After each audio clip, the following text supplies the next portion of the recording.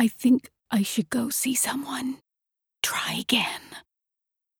I whisper in the dark. Leo and I have our best conversations when he's asleep. Maybe you're right. That it just wasn't the right fit. I say, it would be good to get some things off my chest. That's great, Leo says, rolling over to face me. Oh, you're awake. He props up on one elbow.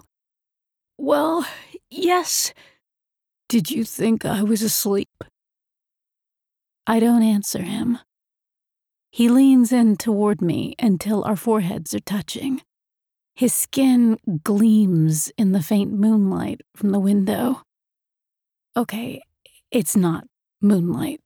It's our backyard neighbor's motion-sensing super megawatt back porch spotlight, and it blinks on and off incessantly throughout the night whenever a cat or a raccoon wanders by, which is often. It's like trying to sleep in a lighthouse. Magella, Leo whispers. Yeah. He squeezes my hand. I think it's a good idea. I'll even go with you, if you want me to. I squeeze back. No, I say. No, I think I have to go by myself.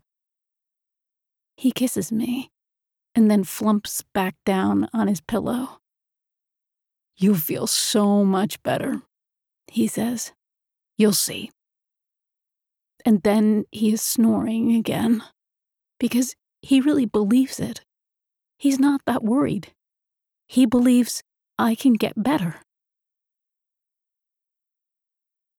So what brings you in today? Dr. Zimmer asks. There is a desk, but she doesn't sit behind it. Instead, she chooses a red leather chair and gestures for me to sit down on the couch opposite her. It's a dark brown faux suede couch, and I perch on its edge. Am I supposed to lie down? I ask. However you're comfortable, she says, and then waits. But I will never be comfortable in this room, on this couch. I pick up one of the tawny pillows and hold it in my lap. The lamplight is nice, at least. The fluorescent overheads are turned off, and the tasteful standing lamp gives a much warmer glow to the small office. It could feel cozy, with all its dark wood built-ins and its well-trimmed windows, if it weren't for Dr. Zimmer with her notepad and her patent leather shoes. Magella? Huh? Why did you decide to come see me today? Oh, I say, picking at the gold rope edging of the cushion. I don't know, really. Dr. Zimmer waits some more. I think she's a professional waiter. She doesn't even fidget.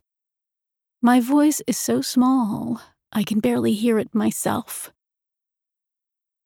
I think I might be going crazy, I say.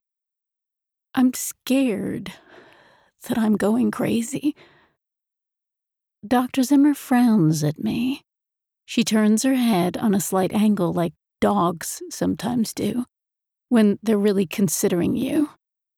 There are leafy green ferns lining the windowsill behind her, and their brightness seems to make light of my confession.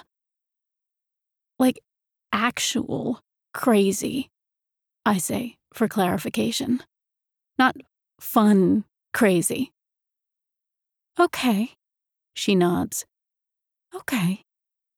Let's see if we can figure out where that fear is coming from.